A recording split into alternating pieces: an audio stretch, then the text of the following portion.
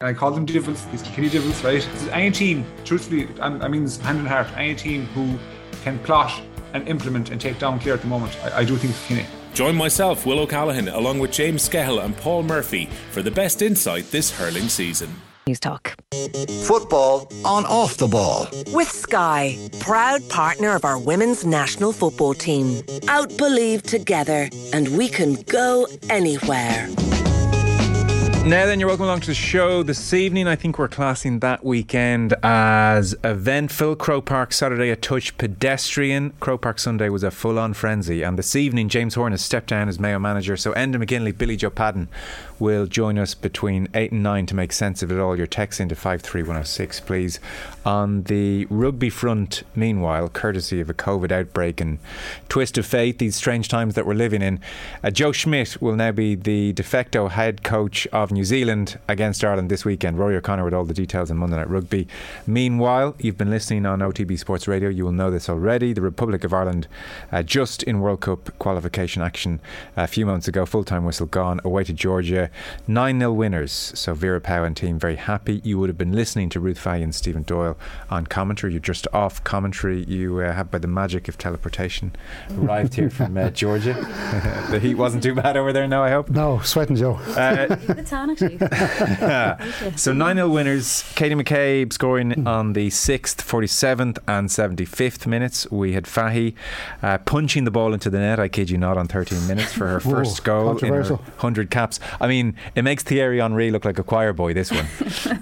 Conley on 18 minutes, Louise Quinn twice, 50 and 73 minutes, Larkin 82 minutes, and then Denise O'Sullivan in the 94th minute. So it was 11-0 in Dublin, 9-0 in Georgia. That all sounds very satisfactory. Yeah, I think satisfactory is nearly an understatement.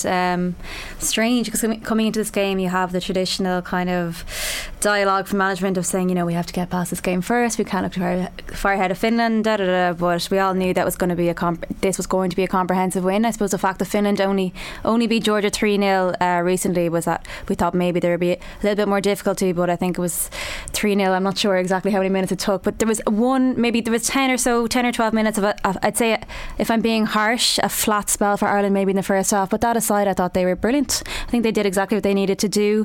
You're kind of looking across the pitch and you want players to put their hands up because the Finland game is so absolutely massive and we're just not sure about who's going to start up top. We saw Vera Pauw do something a little bit different this evening, where in the 60th minute she made a triple substitution, brought in Lily Agg, Larkin and Lucy Quinn, which is something I love to see, something she's been urged to do. And I mean, not that she ever listens to anybody, she knows exactly what her plans are, but it was good, it was positive, and overall some nice goals as well, some beautiful play across midfield from Megan Connolly, who was excellent. We always talk about Denise Sullivan, Katie McCabe, superb, but yeah, strong performances right across the 11 and then the 14 that played overall. So I don't know, I'm happy. Stephen, how are you? Yeah, I thought because all the talk, as Ruth was saying in the build up to the game from the Irish camp, was that you try to temper expectations, don't expect something like the 11-0 in Tallaght. And you'd expect that from them. Outside, people were kind of saying, like I know Karen Duggan was on OTB Sports saying that we should be going out and getting a lot of goals in this game. But when the match started, you see the pitch was an absolute joke. It was a disgrace. It looks really, really poor. You could see in the first couple of minutes the ball is sticking in certain areas of the pitch. Like Joe, there was daisies and buttercups going around this pitch. I haven't seen it since I played schoolboy football about 30 years ago. But it was poor. It was really bad. The heat wasn't a factor. It was only 22 degrees in Tbilisi, which of course they were going to deal with by acclimatising in Antalya in Turkey. So that wasn't really a factor. But the other thing as well is that Vera Pauw also spoke about this in the build up to the games, that she basically had to do, it was like 6 weeks pre-season in 2 weeks. The players had come off, you know, they'd already had a long break from the end of last season. Denise O'Sullivan, probably the only player in form and playing football at the moment. So that's a really, really difficult thing to do. So I think I know some of our colleagues outside were saying that there was a bit of social media talk about the players being sloppy, not playing very well. But, you know, you've got to expect that, and as well against a team, like, and I know we have to be critical of the team, but I think you got to be fair as well. And while they may not have perhaps they might have been a bit sloppy in the final third when it came to passing and that kind of stuff. You got to think about these things, the pitch and also the lack of pre-season. I think that criticism, to be fair, was in that 10-15 minute period just before half-time that you mentioned, Ruth. It probably is difficult to sustain excellence across a game where you know you're in full control at all moments. Sure, and you have to remember this Irish team aren't fully used to being in games like these. I know we played Georgia previously, but it's still relatively new, and I think it was that period. There was a passage of maybe 3 or 4 passages of play in that 10 to 15 minute spell where just unnecessary sloppy passes, poor first touches, and maybe in a game like that where Ireland are so dominant, and like I said to Stephen at one point, it comes to a phase in the game where it becomes like a training game where you're playing against flat 4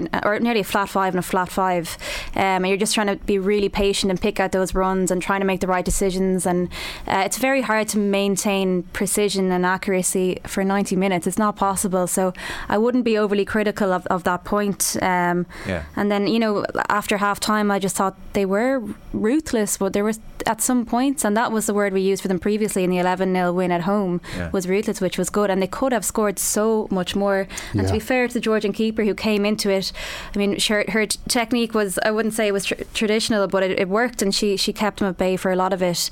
And I think Vera Pauw will be absolutely delighted.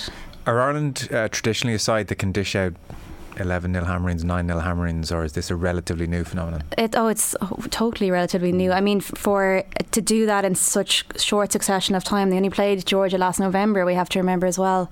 So it's incredible. And we did a little summary, I suppose, of the campaign and throughout the commentary that, you know, that 1-1 draw away to Sweden. We've beaten Finland away. We just narrowly lost to Sweden, albeit they dominated at home as well. But there's so many good things to come out of this campaign, and it's okay to say that. I mean, it's okay to be happy and positive and optimistic because they're in a really good position. They're in a really good position, and I know we do, like I said, we need to be critical, and we will be when we need to.